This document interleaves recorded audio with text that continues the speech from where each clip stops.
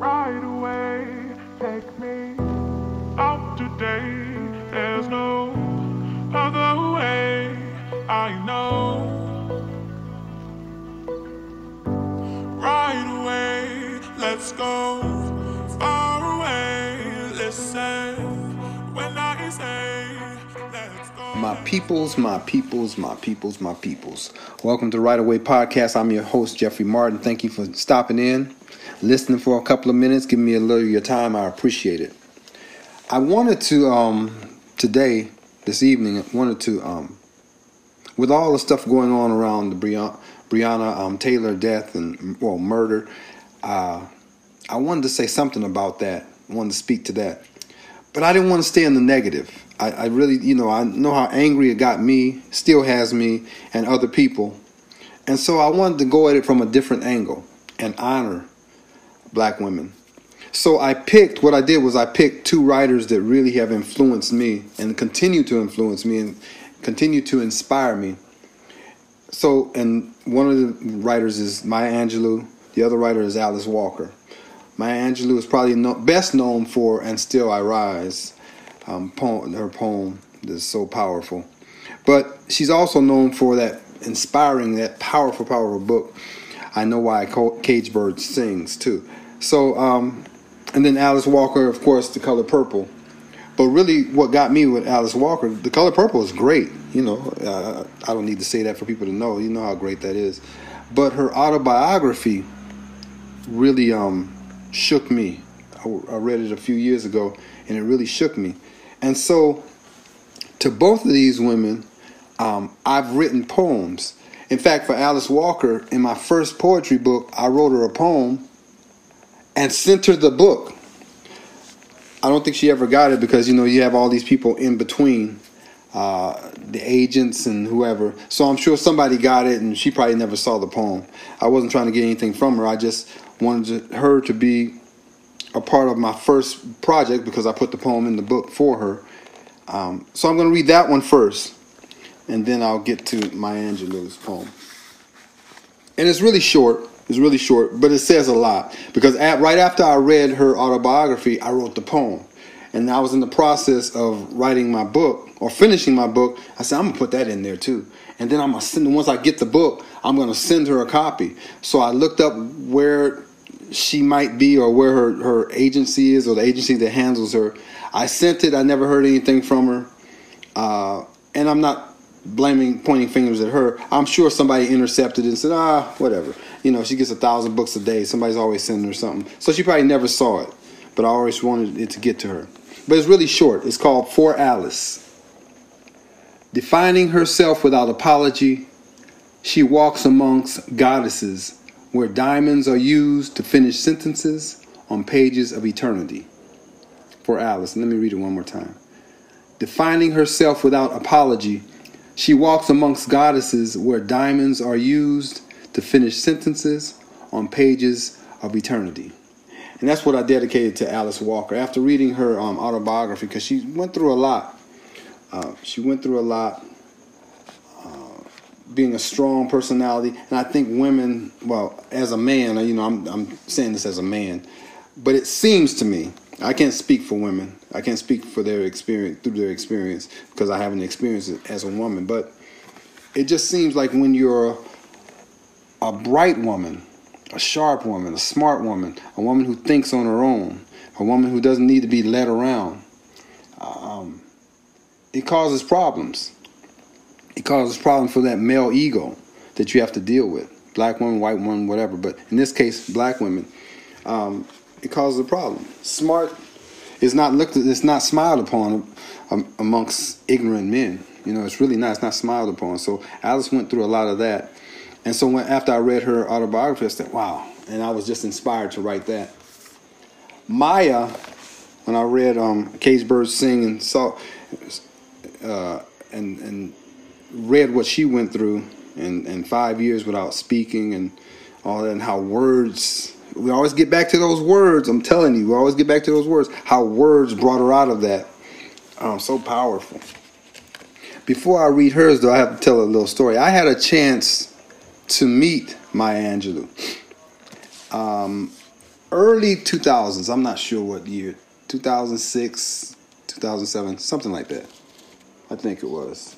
I'm not sure. In fact, I'm looking through her book because, okay, this book was written, it's called A Song Flung Up to Heaven. That's the book that she had just finished. I'm going to look and see what date it was released, and then I'll be able to tell you. 2002. Oh, even farther back, 2002. So this book had just been released, and she was signing copies at this place called CAA, or Creative Artists Association. And I had a family member working there at the time, and so we pull up, and I never like going in the place. It's, that Hollywood vibe and all that fake and phoniness. I didn't want to go in the place. She was in there. There was a line.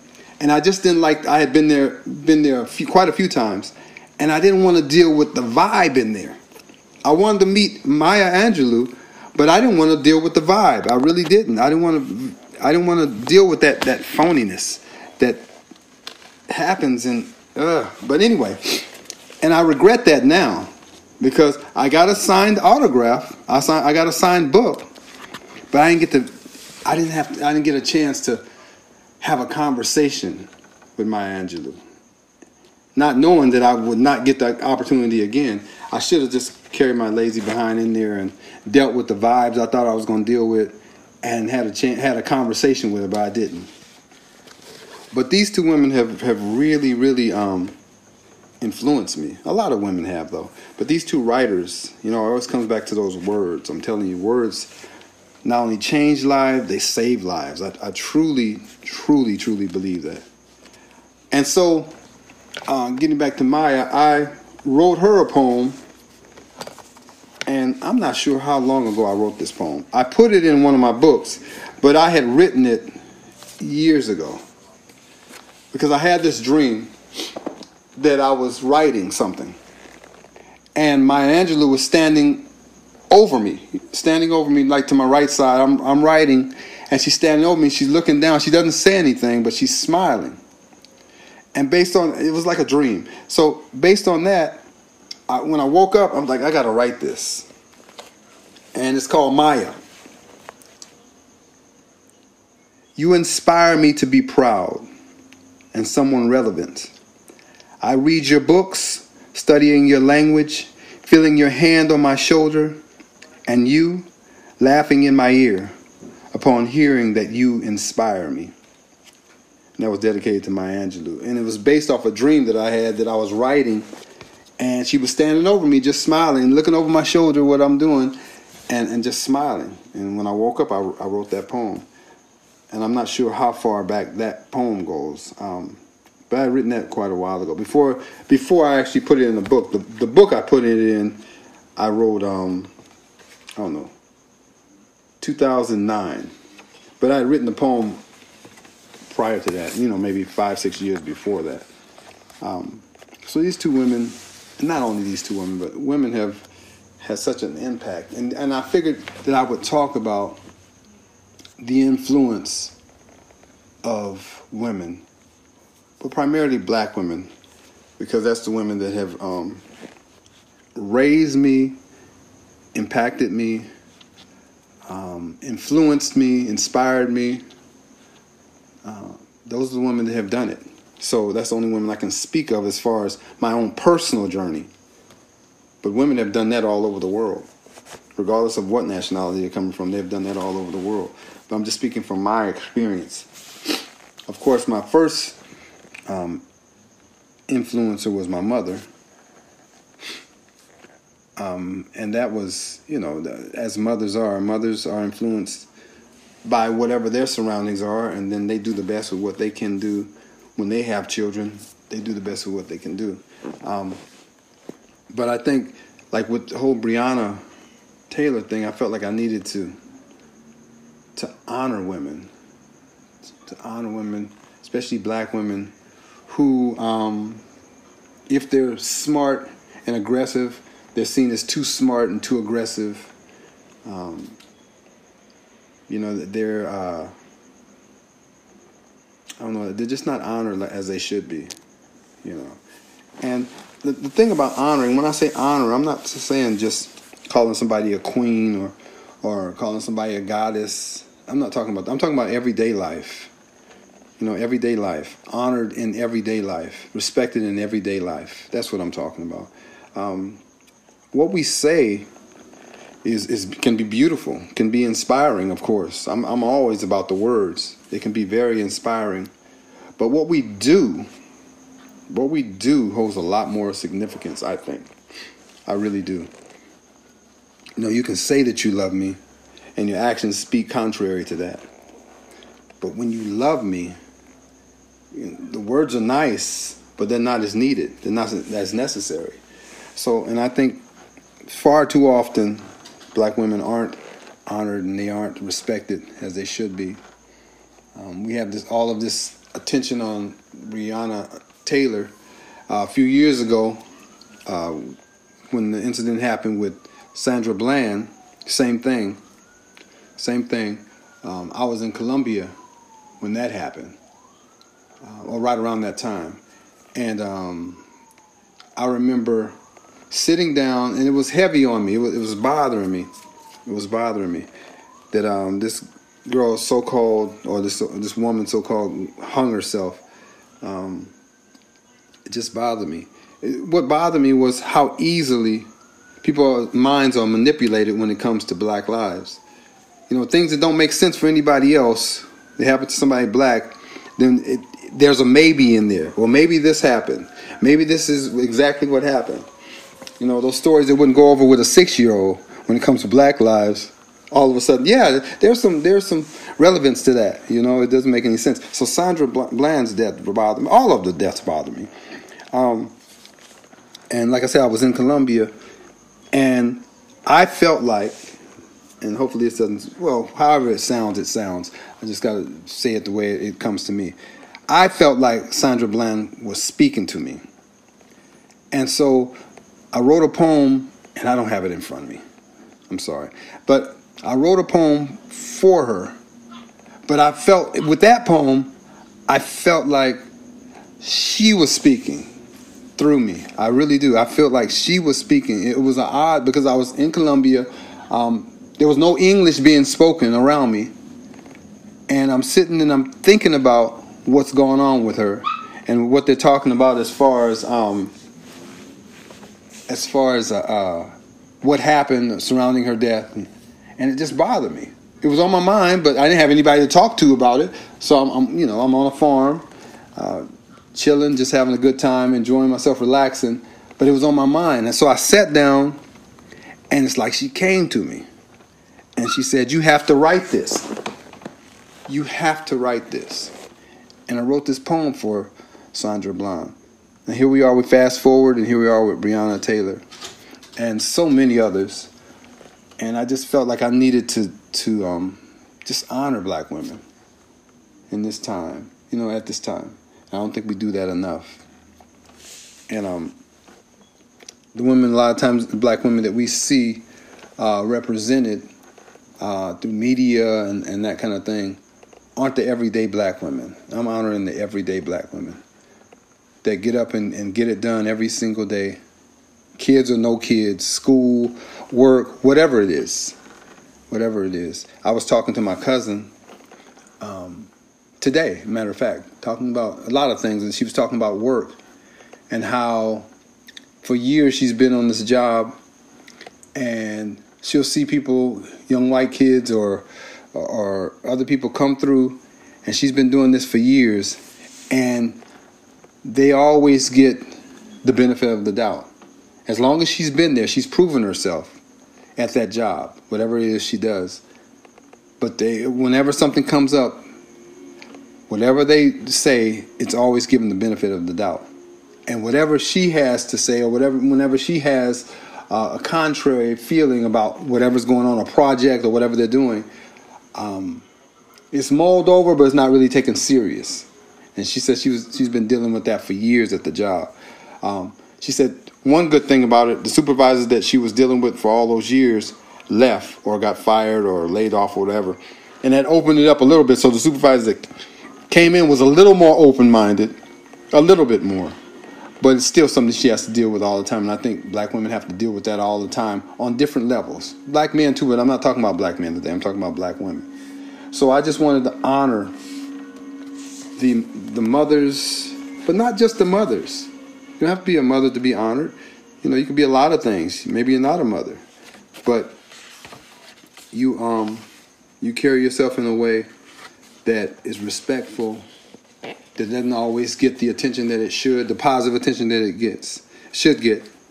Here's one that I wrote. I wrote a book that I dedicated to my mom. It was called As Sons Love Their Mothers. And I wrote her this poem. And I don't know if my mom ever... The book was my way, and I didn't tell my mom this when she was living. I should have.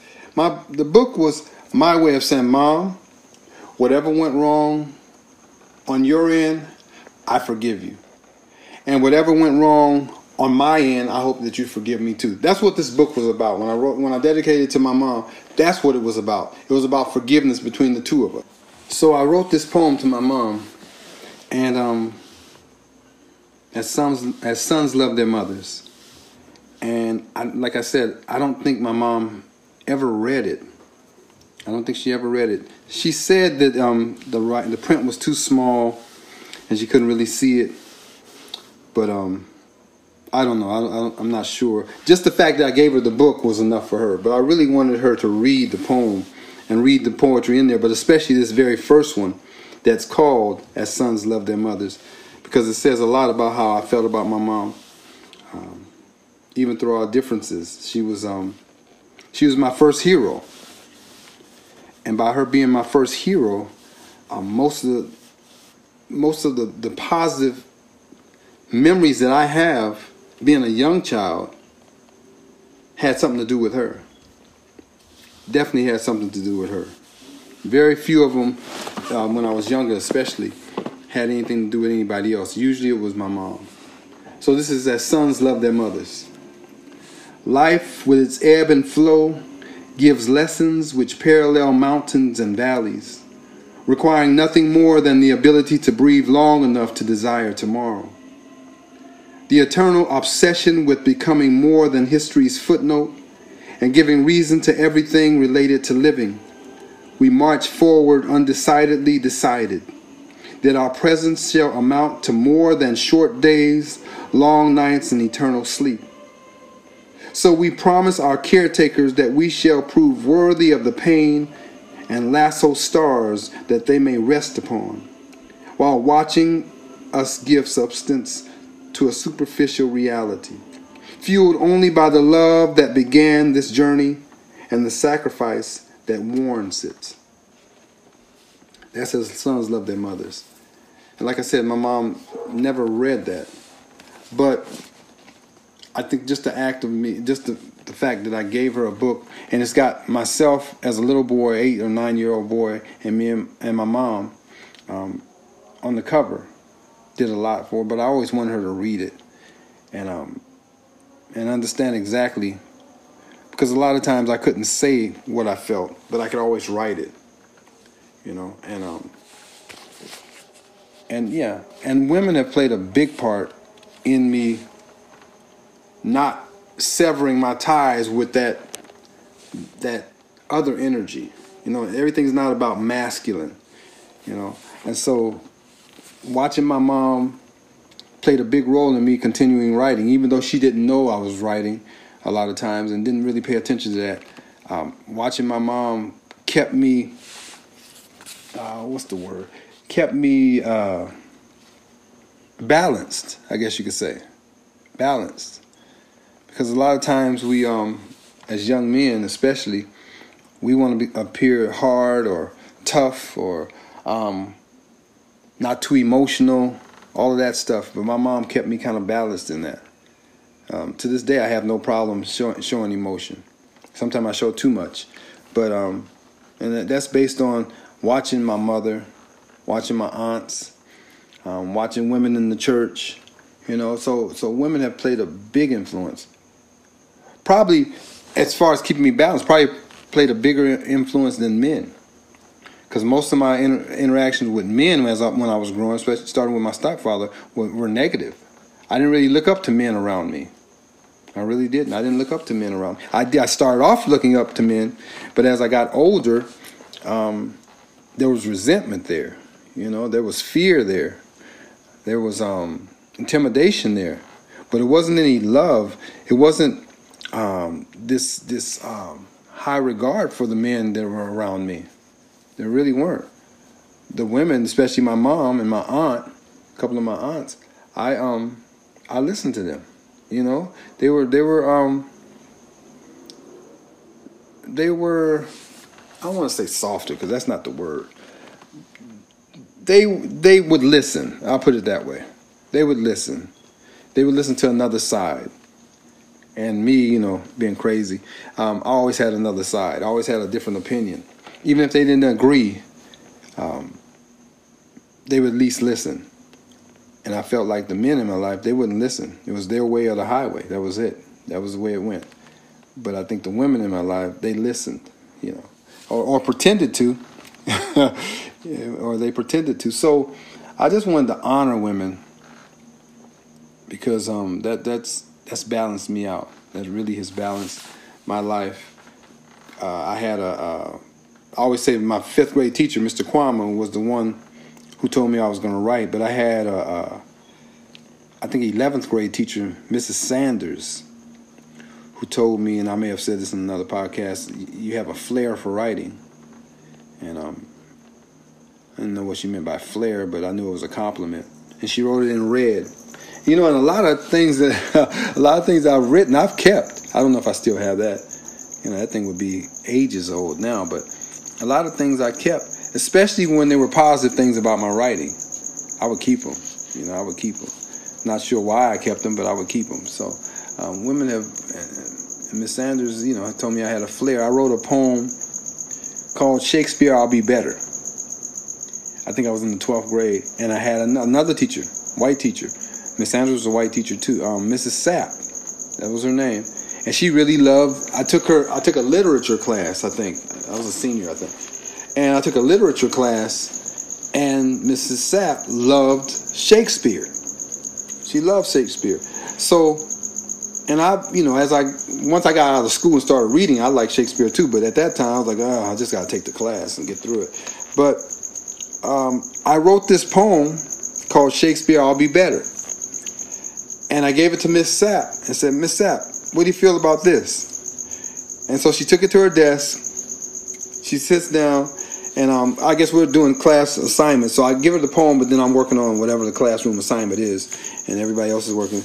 And I kind of hear her snicker up at the desk. And so I look up, and she's looking at the paper. She's looking at the paper that I've given her, and she's got this smile on her face, and she's shaking her head and smiling. And so she comes over to me, and her eyes like big as like golf balls. And she says, "Can I make a copy of this?" I said, "Yeah, sure." "Oh, this is great. This is great. You think you're going to be better than Shakespeare?" I said, "Yeah, I do." And she just got a kick out of that. She went and made a copy, and I guess she kept it. But yeah, but women have always been that balancing act for me. It was okay to be tough if you had to be tough, but it wasn't always okay to be tough all the time. Sometimes you have to give softness and vulnerability room too, because that's how you grow. You don't grow by putting bars all around you.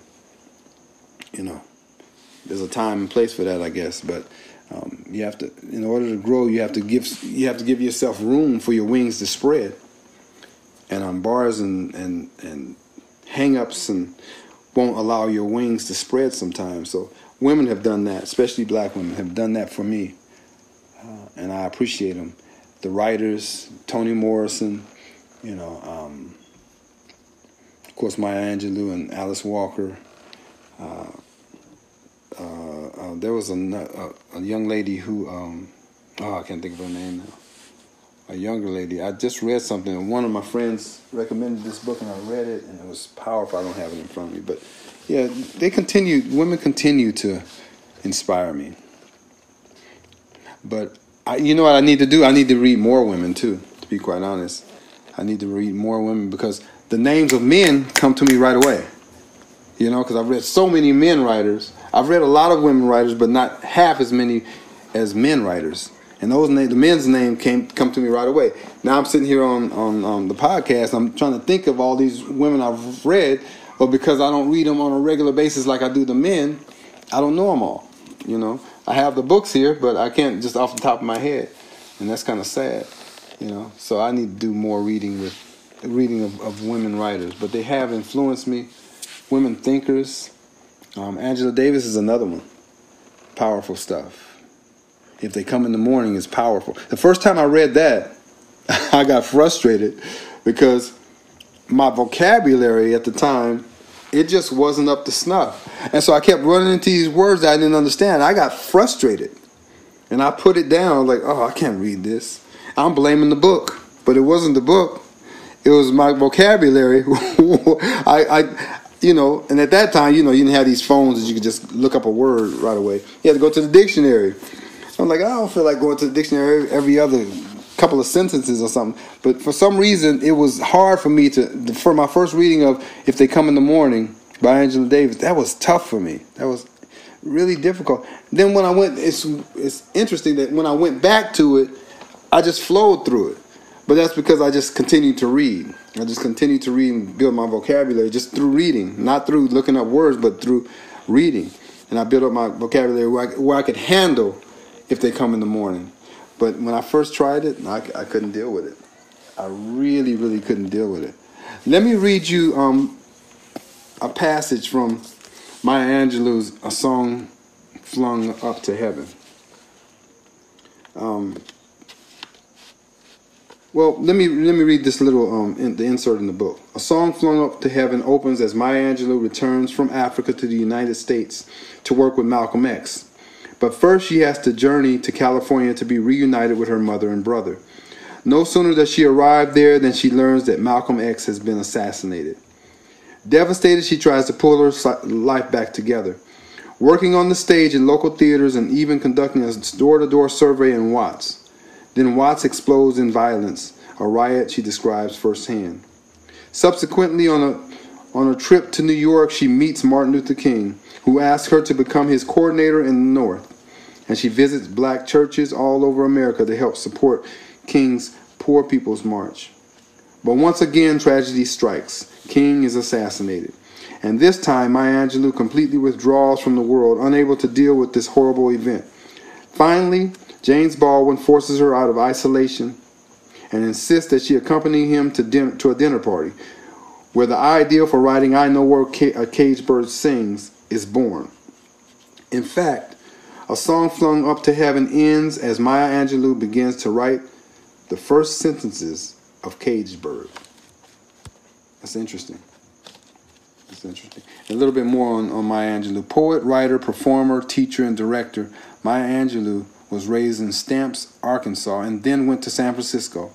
In addition to her best-selling autobiographies, beginning with I Know Why the Caged Bird Sings, she has also written 5 poetry collections, including I Shall Not Be Moved, Shaker, Why Don't You Sing, as well as a celebrated poem on the pulse of morning, which she read at the inauguration of President William Jefferson Clinton.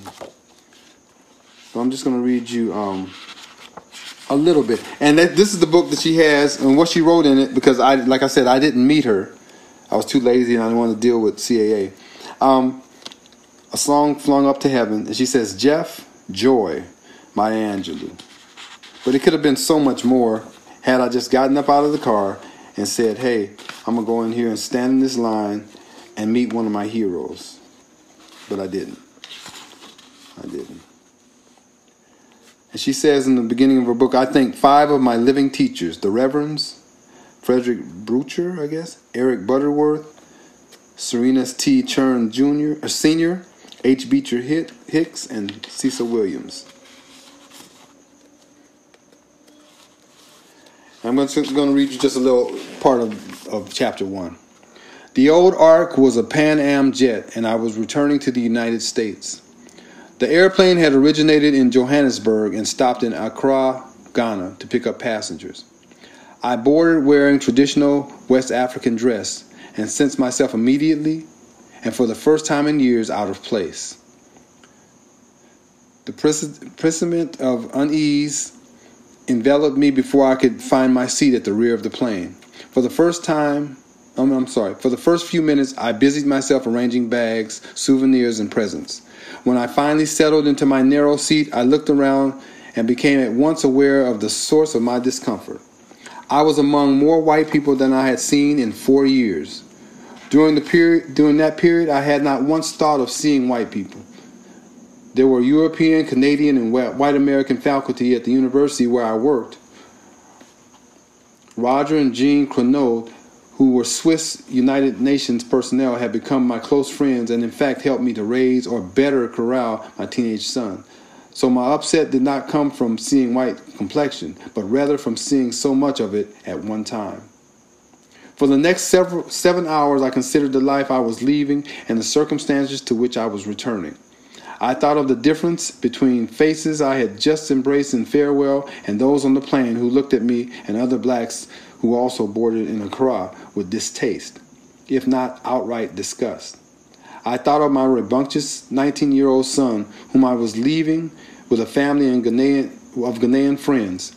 I also left him under the watchful eye and I hoped tender care of God, who seemed to be the only force capable of controlling him. My thoughts included the political climate I was leaving. It was a known fact that the anti-government forces were aligning themselves at the very moment to bring down the regime of Kwame Nkrumah, Ghana's controversial, much adored, and also much hated president. The atmosphere was thick with accusations, threat, fear, guilt, greed, and capriciousness. Yet at least all the visible participants in the crowded ambience were black, in contrast to the population in the environment to which I was returning. I knew that the air in the United States was no less turbulent than that in Ghana. If my Mail and the World newspapers were to be believed, the country was clamoring with riots and pandemonium. The cry of "Burn, baby, burn" was loud in the land, and black people had gone from the earlier mode of sit-in to set fire, and from march in to break in. Malcolm X was on his last visit to Accra. Had announced a desire to create a foundation he called the Organization of American Unity. His proposal included taking the plight of African Americans to the United Nations and asking the World Council to intercede on the part of beleaguered blacks. The idea was so stimulating to the community of African American residents that I persuaded myself that I should return to the States to help establish the organization. So she was on her way back when Malcolm was killed. So just a little brief history on Maya Angelou and her. I have a story that I've read about. I don't think it's in this book, but how the whole American atmosphere can mess with your thinking. Maya Angelou was in Africa, and she was in a store, and she was waiting to be served. I guess she had found something that she wanted to purchase, and she was waiting to be served. And the guy behind, or whoever it was, the owner behind the desk, seemed to be ignoring her.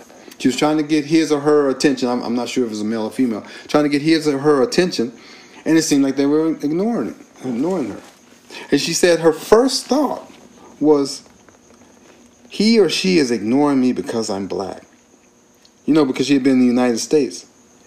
And then she had to check herself, because the person behind the counter was black as well. But because of the American atmosphere, her first thought was, it's because I'm black. And that's what happens here. It still happens here. So we don't play the race cards. The race cards play us, and it continues to do so. So I just wanted to honor black women in general, but black women specifically, because they played such a role in my development, in my growth. I have a ways to go, not perfect. I'm not reaching for perfection, because it's not reachable, but I'm trying to be a better me every day, and that's all you can do. But I just want to thank black women for being such a positive impact in my journey. I think I continue to write. I have some heroes. I have James Baldwin. I love James Baldwin. I love George Jackson. But I think the love of writing stayed with me because of women and their support and their encouraging words in my writing process and their encouraging words in my journey, just giving me advice that I would think about and go write about. So I thank you. I honor you women. I thank you all. Thank you for everyone I have met and will meet. I thank you for your influence. And I just want to say that you are not only vital, you are relevant, you are beautiful, and you are very appreciated. This is Jeffrey Martin, Right Away Podcast. Thank you for hanging out with me. Till next time, peace. Take me out today. There's no other way. I know. Right away, let's go.